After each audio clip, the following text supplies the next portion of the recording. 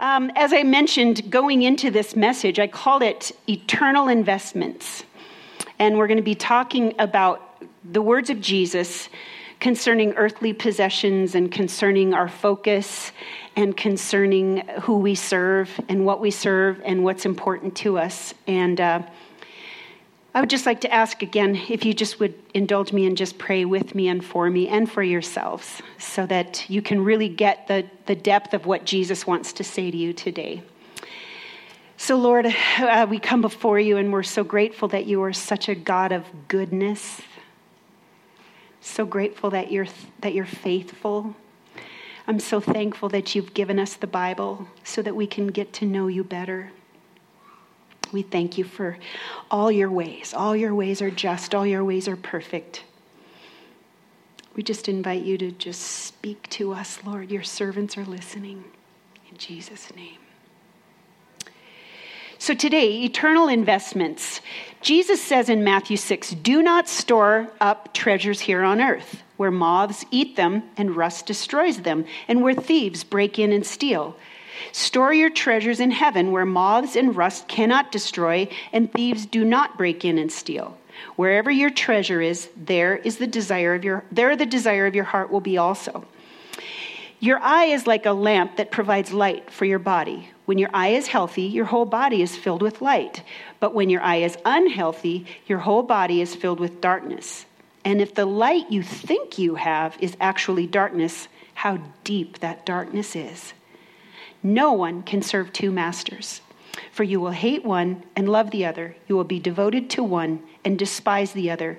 You cannot serve God and be enslaved to money. So as I said, we've had this scheduled out to talk about this particular topic since, I believe, April. And yet today, the thing that's on my heart very heavily, and I'm sure on the hearts of many of you, is the Hurricane Harvey and the devastation that's going on in Texas. And just the horror of just this natural disaster and of how people are dealing with it. But just this morning, I was hearing someone on the radio. Do you guys remember Mr. Rogers? Yeah. Won't you be my neighbor? And he puts on his old sweater, and you're like, okay. Mr. Rogers said that his mom told him when he was a little boy, that whenever there was a disaster of any kind, she said, these things will happen, but look for the helpers. Isn't that such a great attitude? Look for the helpers. There are always people that are willing to go out and help. People that are willing to go rescue and bring their monster truck and help people out and bring their boat and all kinds of things. There are always helpers that are there.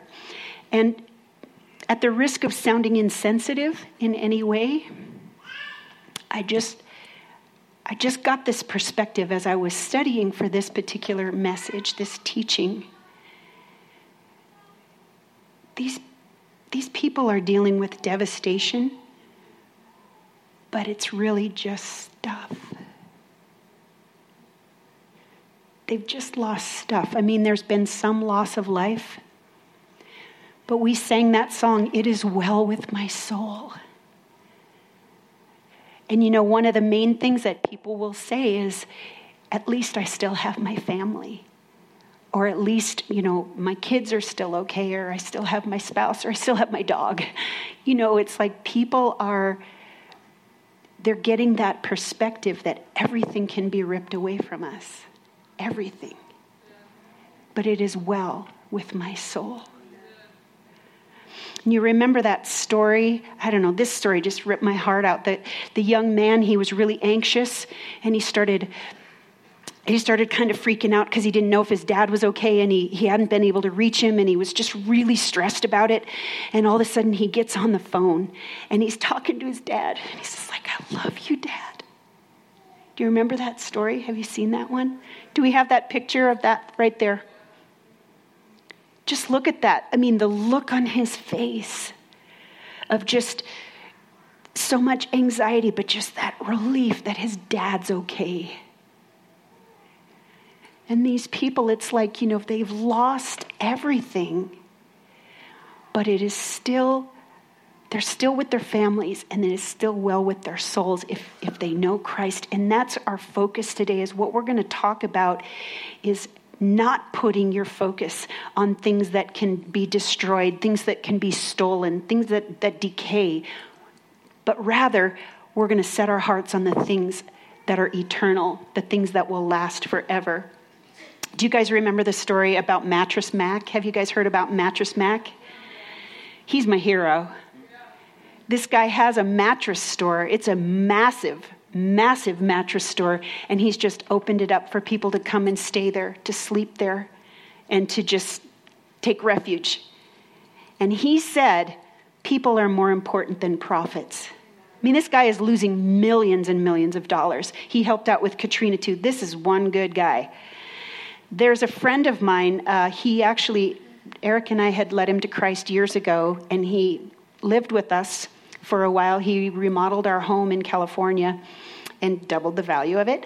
And he moved back to Texas, which is his home state, and I had just sent him a message and asked him how he was doing. And here's his response, and I have permission to share this. So, we decided that for Hurricane Harvey, we would stay. I don't evacuate for hurricanes. I've been through so many. Harvey as a storm wasn't that different. That didn't bother me like this flood does.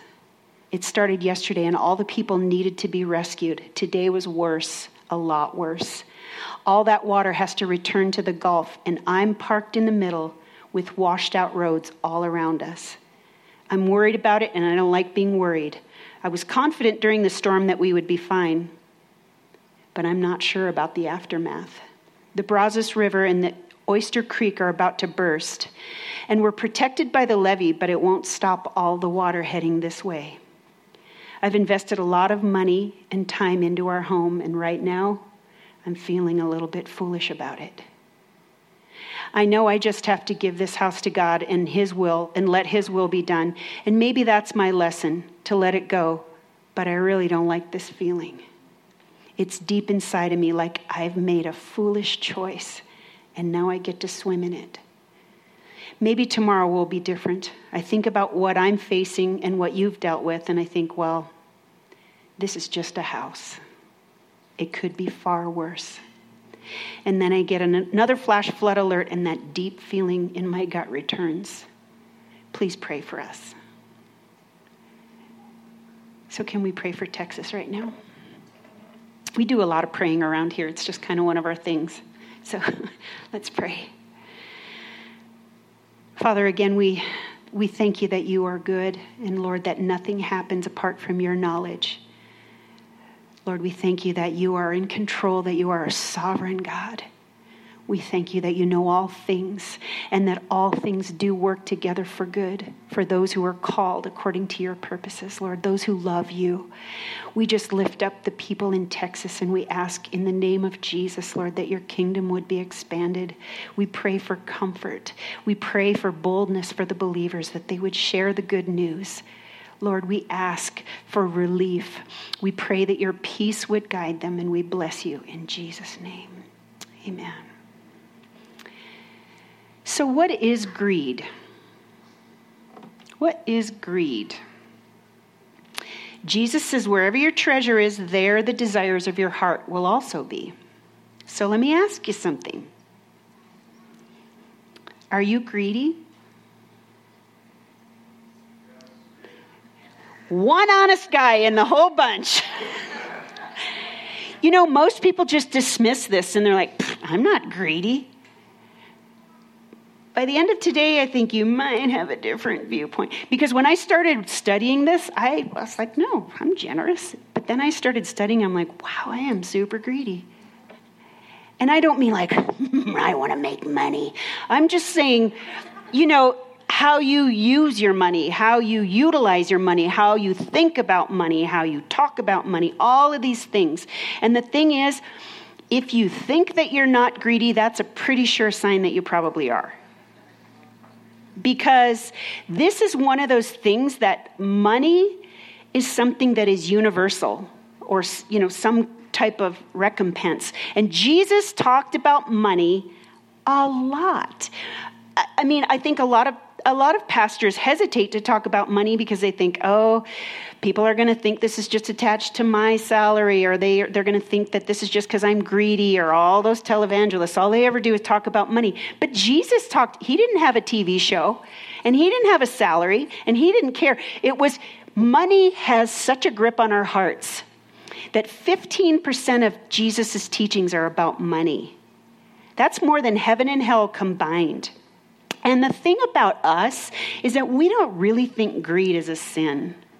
I mean, yeah, it's, if you're like super selfish, that's a sin, right? Or if you commit adultery, that's a sin. Or if you murder somebody, that's pretty obvious. Or you lie, or somebody has a lot of pride or whatever. Those things are kind of obvious, but greed, that's really a personal thing. That's really hidden deep in someone's heart. And that's what we're going to keep coming back to today. This is not about an amount. It's about a heart issue. Money is about a heart issue. Greed is about a heart issue. It's not about having a lot. It's not about having a little. It's about, what do we think about it? What is our attitude toward money? So we're going to kind of explore that a little bit today. 70% of all the wealth in the world belongs to 5% of people. Almost all of them are Americans. Professionals are in the top 20% of this 5%. So if you make more than $50,000 a year, you are in the top 1% wealth in the world. How many of you make more than, no, don't. Not really. Just kidding.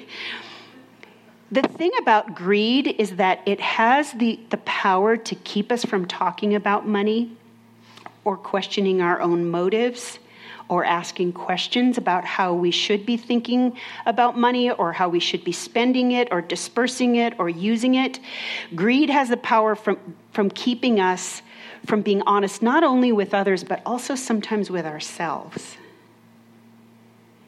And anything that you make your treasure, where Jesus says, where your treasure is, there will your heart be also. Anything that you make your treasure will demand your life. It will demand something from you.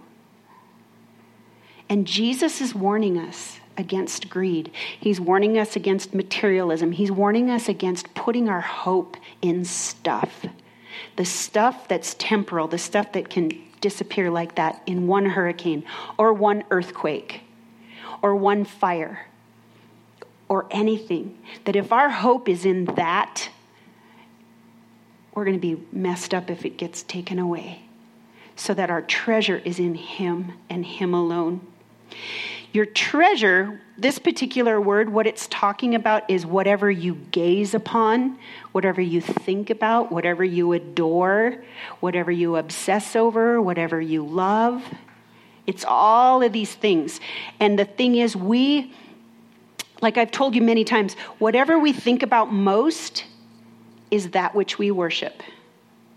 So that's why I'm saying it's not about an amount, because there are poor people that obsess over having money. And there are wealthy people that obsess over having money. So it's not about how much money they have. I actually heard this story just yesterday on the radio. This man was talking about, he was in some third world country, and this kid was sitting there playing with a rock. And this guy is just like, wow, they don't have anything here. And he talked to the kind of the spiritual leader of that little village, and he asked him, he said, what is the number one issue here that's preventing people from receiving Christ and receiving the truth of the gospel? And this village leader in this poor village said, it's materialism. And this pastor goes, what do you mean? He goes, well, the ones that live in huts wish that they lived in bigger huts, and the ones who don't live in huts wish they lived. So you see, it has nothing to do with our affluence as Americans. It has to do with our hearts and our hearts toward the Lord. So you know the story of the Lord of the Rings? You remember this, the basic premise of it is there's that ring represents sin, that evil thing. And so here's this guy, Smeagol, my precious. And it's like this guy starts out, he was like a really sweet guy. He's hanging out with his friend, he's fishing and whatever. And then he sees the ring and like, spoiler alert. So then he murders this friend and then he has the ring. And then he turns into Gollum, this is what happens to you if you're greedy. This is what you're going to look like, just so you know. And so the story is that he ends up, it demands his life. And how many of us know people that greed and materialism is demanding their lives? And Jesus is saying, no, don't let that be you. Don't let that be the case. Where your treasure is, whatever you treasure most and love most and yearn most for, that's where your heart is going to be. And it can't be a divided heart. So the Greek word for greed means covetousness or aggression or a desire for or an advantage over or to have more, to crave more. And in 1635, Timothy Keller tells this story about a man named Robert Kane, who was a member of the First Congregational Church of Boston. And he was doing well as a businessman, but his elders disciplined him for the sin of greed. Like, how really do you define? Have you ever heard of anyone being disciplined for the sin of greed? In all of my years of ministry, I have never one time, not one single time without fail, never ever had anyone confess to me that they were greedy. I'm not saying it doesn't happen, but here this guy was disciplined for the sin of greed. Now, how did they do that? Well, it was because as a church, they had decided 3 or 4 years before that Christians should only sell their wares for a 4% profit. So when they found out that Robert Kane was doing 6%, they disciplined him for the sin of greed. So don't worry, we're not going to start to discipline you if you're greedy. We're not going to come after your stuff. But the thing about Robert Kane here, it isn't necessarily so much that what he did was wrong. And by the way, I don't think that it's really I could get into this whole thing about church discipline, but I really think that we can trust the Lord to convict and that as brothers and sisters in Christ, we should go to one another and confront one another and be honest with one another if we see someone caught in a sin. The Bible makes a really strong case for that. But I wonder about how important it is for the church to call people out and to discipline people. Can we love each other enough that we'll tell each other the truth? Can we do that? Can we commit to that as a family? That we don't leave it up to the church to do it? We're the body of Christ. So I could go off on that for a long time. But what I'm saying here is that Robert Kane knew what the standard was, and he decided he was going to go just a little bit more. He was going to do just a little bit more. And so they called him out for greed. So I want to ask you, how greedy are you? And when I'm standing here, I am not standing here going, you are all greedy. God has been working in my heart this week, giving me some really specific directives and some really clear things that I know he's calling me to do. And so I am not standing here in judgment at all, saying that, oh, I'm not greedy, but you are. It's not like that at all. So, but there was a quiz. There's a lot of quizzes about greed online, believe it or not. I'm not going to read all of them, but let me read a few of the questions. So, do you regularly let your friends treat you to meals, clothes, etc., because they make more money than you? Which is closer to the truth? Greed made this country great, or greed has ruined this country? If you won $1 million in the lottery, how much of it would you give to charity? A, none. B, $500. C, $5,000. Or D, $500,000. They forgot $50,000 in there, but... When you walk into this one's convicting. When you walk through a department store, do you A, rejoice in all the material objects you can live without? B, buy an item or two that catch your eye and go home happy? C, fantasize about what you would buy if you just had more money? Or D, feel upset about all the things you can't have? Okay, let me see. I'm skipping a few here. Let's see. Okay, you're a CEO of a company whose performance is worse this year than last year. You, A, refuse a bonus. You, B, accept any bonus offered. Or C, try to get a higher bonus than the one offered. How about this? Let's see. Your city plans to open a home for the mentally disabled in your neighborhood that will likely lower your property values. You either vote against it or you vote for it. How about this one? Cashier gives you an extra $10 too much on your chart for your change.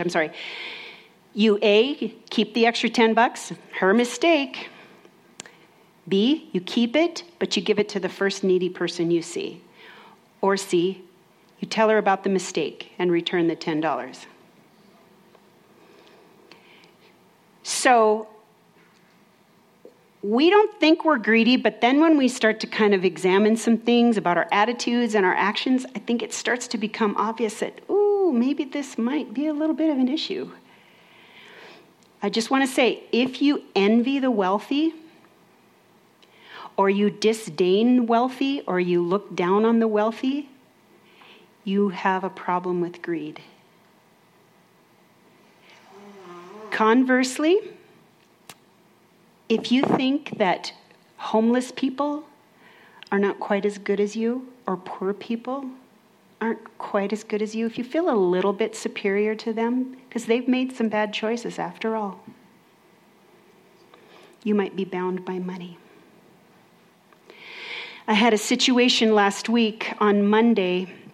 If you're just a guest here, my husband passed away 1.5 years ago, and on Monday, I was kind of feeling a little lost, and I accidentally drove by the hospital where he passed away, and kind of triggered me, and I was just kind of having a really off day.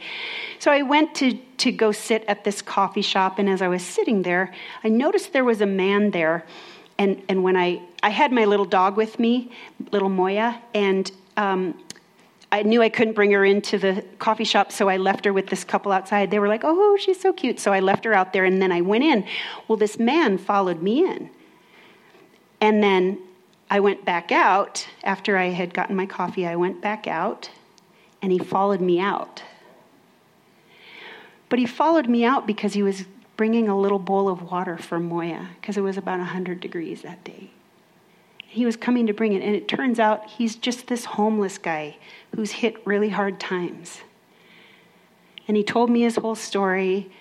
He didn't ask me for money, not one single time. He didn't give me any indication that he was going to. He just shared his story. And so I just thought, I'm gonna really sit here and take this in. I'm really gonna ask him some questions. And the whole time I just kept thinking, Lord, he is so precious to you.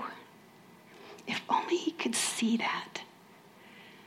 And I just asked him, about the whole Rio Grande thing and what's going on there, and what does he think about this, and has he seen friends of his die from overdoses, and all these questions. I just sat and talked to him for the longest time. And as I drove away from that encounter, I was so convicted, and not because of how I had treated him or the things that we had talked about or anything, but because of the fact that in the past I had kind of been a little bit judgmental about people who may have hit hard times, because you think, they made poor choices, right? No one made them have that first drink, right? No one made them smoke weed. No one made them use heroin, right? So, this is just kind of what happens. Don't we kind of have that attitude? And then I had this clear picture of the grace of God and how many poor choices I have made in my life. And yet the grace of God just covers me.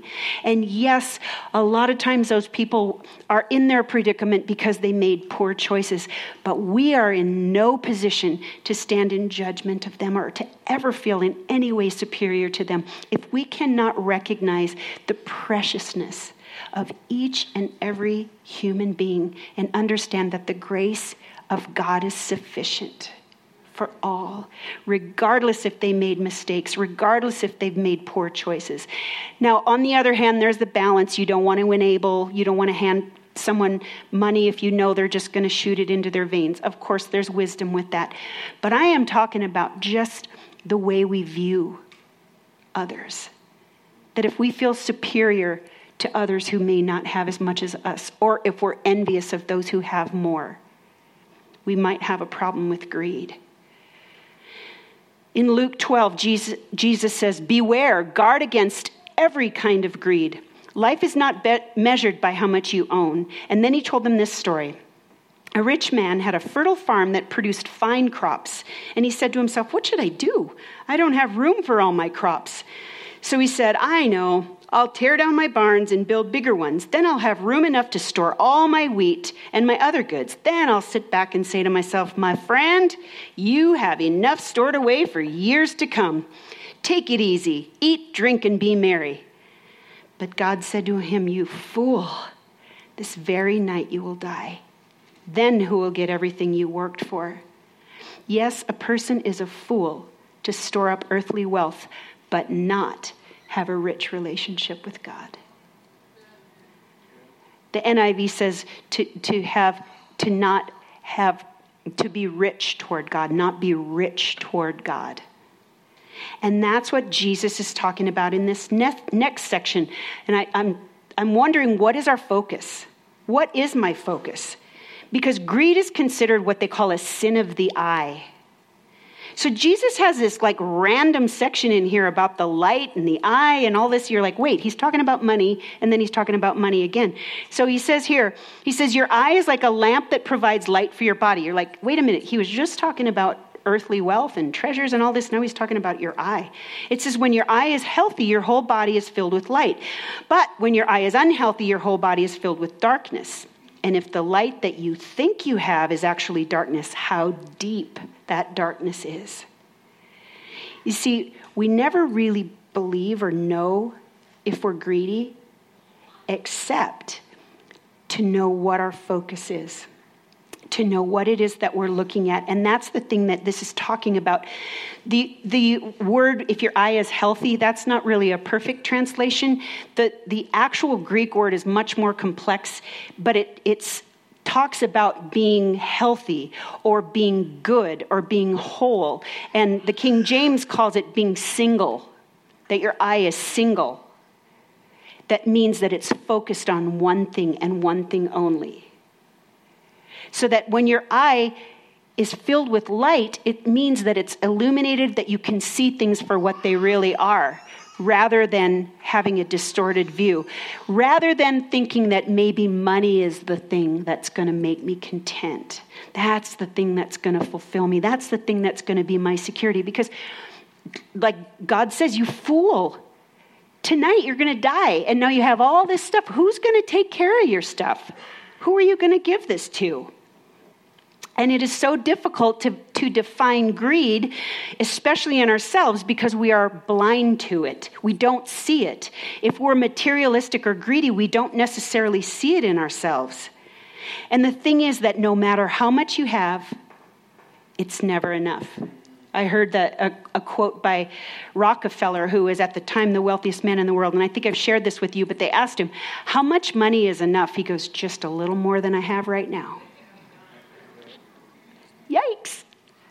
But it says in 1 Timothy 6, true godliness with contentment is itself great wealth.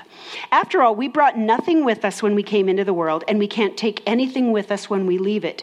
So if we have enough food and clothing, let us be content. Food and clothing. Let us be content.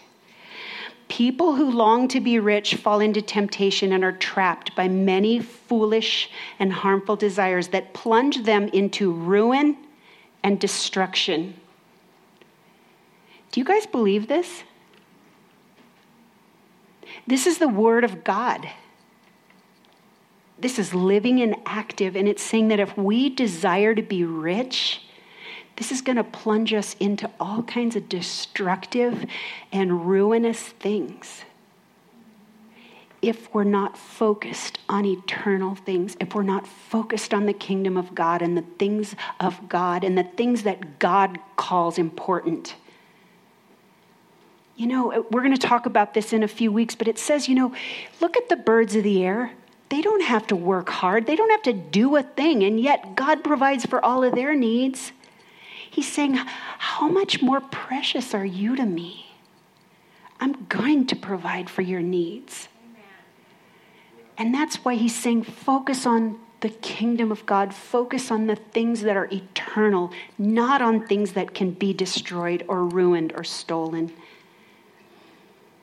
It says here, they plunge into ruin and destruction, for the love of money is the root of all kinds of evil. And some people, craving money, have wandered from the true faith and have pierced themselves with many sorrows.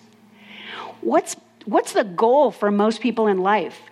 What do most people want out of life? I want to get rich, right? Isn't that a common thing that people want? And it's saying here that if you love money and crave money, it says you're going to be pierced with many sorrows. It's just the paradox again, just the opposite. Everything in the world, everybody that thinks that money is going to make them so wealthy, so happy, ends up miserable. Okay, so I need to bring the balance here because it's not just about being wealthy, because there is the balance. You do need to provide for the needs of your family. So gentlemen, don't quit your jobs and say, well, I don't want to be greedy for money. That'll plunge me into dissipation and destruction and ruin and all kinds of sorrow. It's not about that, because the Bible clearly says you need to provide for the needs of your family. It says if you don't work, you won't eat. I mean, there's a lot. The Bible talks about a lot of things about money. So I'm not saying that, you know, if you're unemployed or if you're looking for a job, that you shouldn't be doing that. Is that clear? Do you understand the balance there? I'm not saying, you know, well, it's not a big deal. Don't get a job. Yes, get a job, okay? Because you need to provide for your family.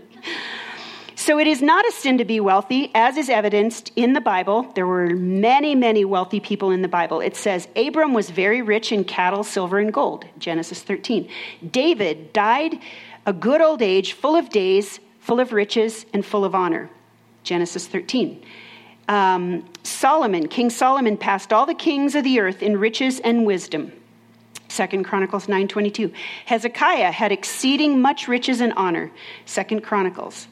It says in Job chapter 1, he was blameless, upright, fearing God, and turning away from evil. He was, in fact, the richest person in that entire area. Job 42 says the Lord blessed Job the second half of his life even more than the beginning. And Joseph in the New Testament, it says, when the evening came, there was a rich man of Arimathea named Joseph. And now remember, he was so wealthy that he provided the grave where they placed the body of Jesus, or the tomb. So he was wealthy, and he used it for kingdom purposes. So once again, this isn't about money, whether you have money or whether you don't have money. This is about your heart. This is about, what are my attitudes about money? Where is my treasure? What is my focus? Do I focus on the things of the Lord? Or do I focus on this stuff? So Galatians 6:7 says, don't be misled. You cannot mock the justice of God. You will always harvest what you plant. Those who live only to satisfy their own sinful nature will harvest decay and death from that sinful nature. But those who live to please the Spirit will harvest everlasting life from the Spirit. And in Isaiah 44, he talks about idolatry and how ridiculous it is. It says, he uses part of the wood to make a fire, and with it he warms himself and bakes his bread. And then, yes, it's true, he takes the rest of it and he makes himself a god to worship.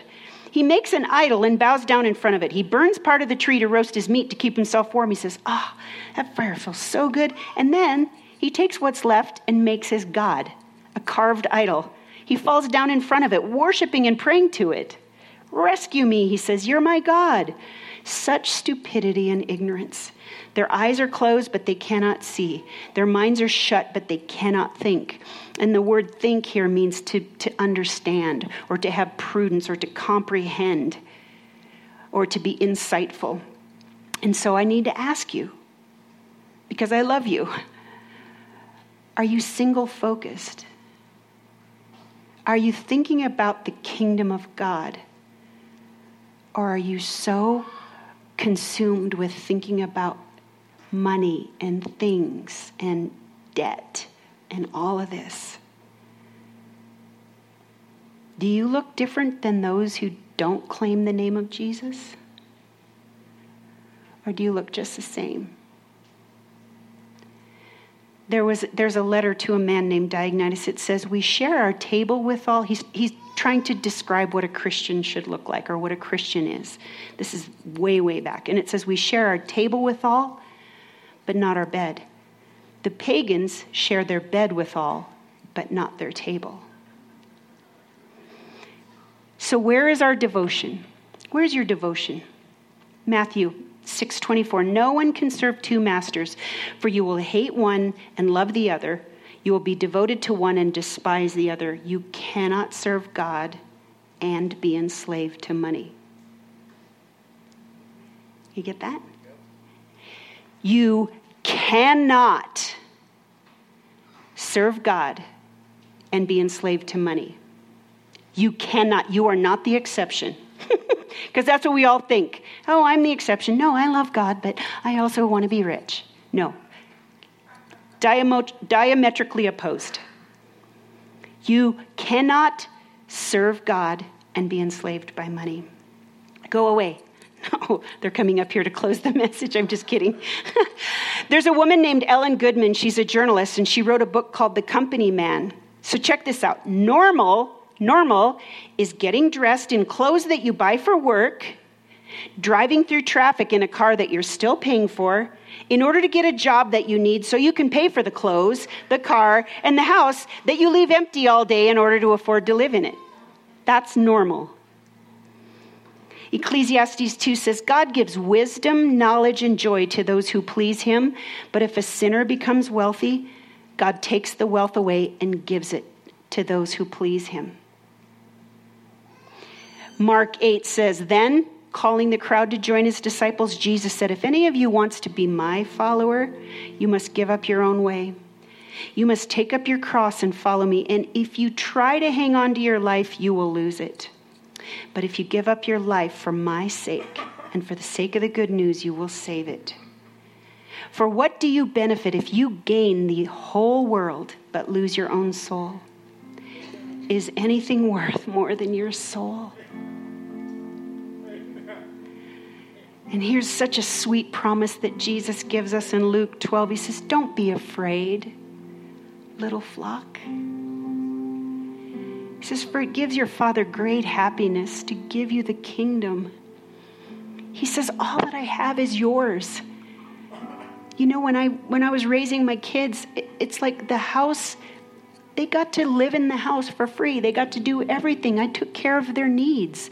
They had free reign of the house, except for the formal living room. That was the timeout room. Some of them still have post-traumatic stress for having to go into the formal living room. But do you know what I'm saying? That's what it's like. Your kids, you are his kids, and he's saying, all that I have is yours. Don't worry. Don't be afraid. Stop stressing about money. Everything I have is yours. It gives me great pleasure to share and to give and to pour out on you. You don't need to worry about these things. I've got your back. I'm your daddy. I'm going to take care of you. And so I want to ask you guys some really difficult questions. Keep your elbows to yourselves, please. None of this. Is your lifestyle hindered because of your excessive generosity? Has your lifestyle changed one little bit because you're so exceedingly generous that you have to cut back on things because you've given so much of it away? My brother used to tour with a Christian singer called Michael Card. And he said that Michael Card would go through his closet once a year and he would pull out all his clothes and he would have the one pile with the nice new clothes, and then he would have another pile of kind of the ratty used up ones, and he would take the good ones and he would bring those and give them to the poor, and he would keep the ratty ones. There was an elderly couple once who gave their old piano to a church, and then they bought a new one. And they came back to the church a couple weeks later and said, "No, we've made a mistake. We should have given the church the new one. We want to take our old piano back." And they gave the church their new piano. You might not agree with everything theologically with this guy, but there's a pastor named Rick Warren who pastors one of the largest churches at least in our nation. He's a reverse tither. So in other words, he tithes 90% of his income and lives on the last 10%. He's never moved from his original house. Despite millions and millions of dollars he's made from his books and everything, he gives 90% of that away.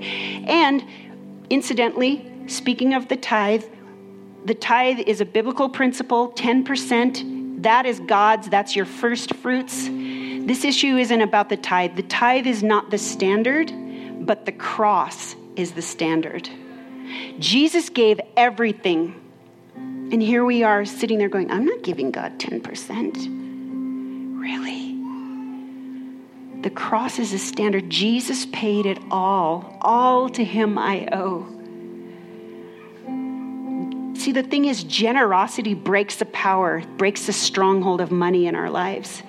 The more you give it away, the more you're not bound by it, the more you'll have to give, and the more generous you'll be able to be. There are things we can do with our money. We have to pay our bills, but then we can give generously. Instead of buying stuff and charging it on a credit card and getting a 25%, penalty every month because we're not paying it. It's like to indulge ourselves and to use it for our own comfort or whatever. Instead, let's get out of debt. Stop spending money you don't have so that you can give generously, so you can be free from the love of money. You can be free from the obsession. And let me ask you another question. This is another difficult question. Jesus talks about in heaven, he's preparing a mansion for us. What if our mansion is comprised of only things that we gave away on this earth? What would your mansion look like? Gilligan's Island hut? Or would it look like the Kardashians because you've been so generous? Sorry, I brought up their name in church. Just kidding. Let me ask you another difficult question. Who knows about your money? Who knows how you spend your money, how you use your money? Who knows? Who would be able to speak into your life and say, hey, you might want to think twice about buying that new truck, or, I'm not saying anything about truck owners, but who are you accountable to? We're comfortable to talk about our sexual sin or our behavioral sin, but what about this issue? Do you have anyone that speaks into your life about money, or are you just on your own? See, Jesus as our treasure, our one and only treasure, was willing to die. He was willing to give it all up. It says in the Bible that all of the kingdoms belong to him, everything in the universe, and yet he gave it all away. As a matter of fact, so much so that even as he was hanging on the cross, he was naked. He was stripped of everything so that we could live, so that we could be prosperous in the real things, the eternal things, the real things that matter. It says when we have him as our treasure, we will be free from the love of money. When our single focus is on him and on his kingdom, rather than on how I'm going to pay my bills or how I'm going to do this, to give him everything, to seek his kingdom first and his righteousness, and everything else will be added unto us, it says. He lost everything he possessed, which was everything. He lost it all for us. And he calls us to serve him, and he calls us to be single-minded, because we cannot serve God. We cannot serve God and money. And that our treasure must be in him and him alone. I know this is a hard message to hear. But I remember hearing this week where it says that righteousness and peace kiss. And what that means is that all of the things that are right and true, according to the wisdom of God, all of those things will bring us peace that transcends understanding, so that no matter if you're not making hardly any money, you can still have peace. Or if you have a lot of money and you're giving it all away, you still can have peace in that. So can you stand with me? Can we rise to a higher standard? Can we look differently than our pagan coworkers and friends and family? Can we be known for our excessive generosity, extravagant generosity? Can we be known for that? And can we also look differently than them because of our single focus on the things of the cross, the eternal, the things that can never be destroyed? They can't be rusted or stolen. Can we do that together? Can you just hold your hands out? If you want God to be your God, if you want him to be your all in all, and if you're willing to do whatever he speaks, let me ask you one more hard question. What if he came in and said, I want you to get rid of everything you own and give it all to the poor? What about that? Would you be like, oh my gosh, no. Those are my creature comforts. No. Or would you be like, it all belongs to him anyway. I give it all to him. So Lord, we come before you, God. We have our hands open because we know that everything we have comes from you. Lord, every good and perfect gift comes from above, from the Father of the heavenly lights. Lord, we know that you are the one who provides. Lord, you are the only one we look to. Lord, we ask in the name of Jesus, God, that you would change our focus, that our focus would be on you, and that our treasure would be found in you. Lord, that we would serve you and not money. God, forgive us for our obsession. Forgive us for worrying. Forgive us for always thinking about money. God, help us to fix our eyes on you, the author and perfecter of our faith. And we just ask that you would set us free from the love of money, the bondage of money. We thank you, Lord, that you know all things and you do all things well. In Jesus' name, amen.